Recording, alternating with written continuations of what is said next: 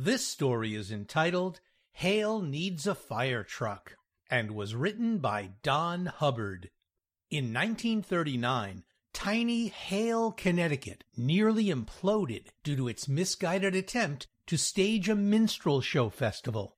Like many bad ideas, money spurred the insanity, as the town needed a shiny new fire truck with no funding available to purchase it. Minutes of the town meeting indicated the following exchanges. We need a new fire truck. Then let's get one. There's no money in our coffers. So let's raise the money.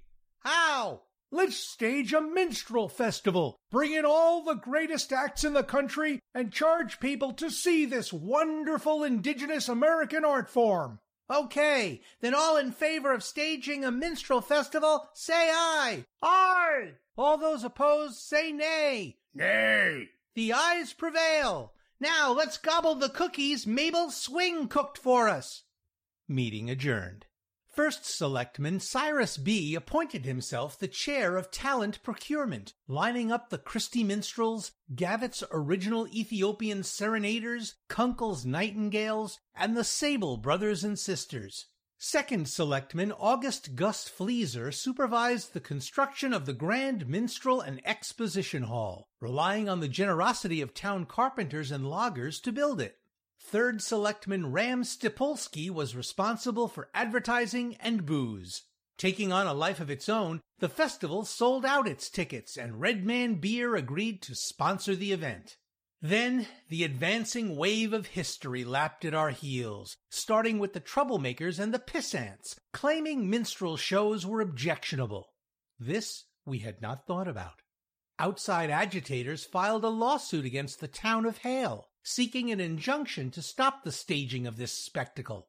At first, the citizenry laughed at this attempt to quash our First Amendment rights, and the judge ruled that nobody, even outside agitators, could stop our right to stage a minstrel festival. But then he hit us below the belt, agreeing with the agitators that we did not possess the proper licenses and permits to serve all the booze that we had bought.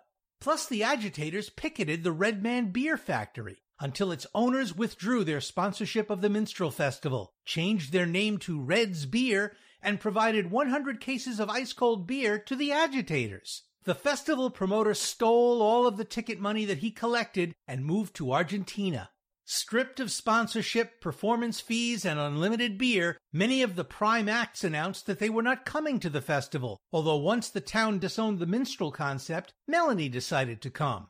Drunk, the outside agitators burned down our monstrosity of a minstrel hall. The town then sued the agitators and settled with them for enough money to buy that new shiny red fire truck.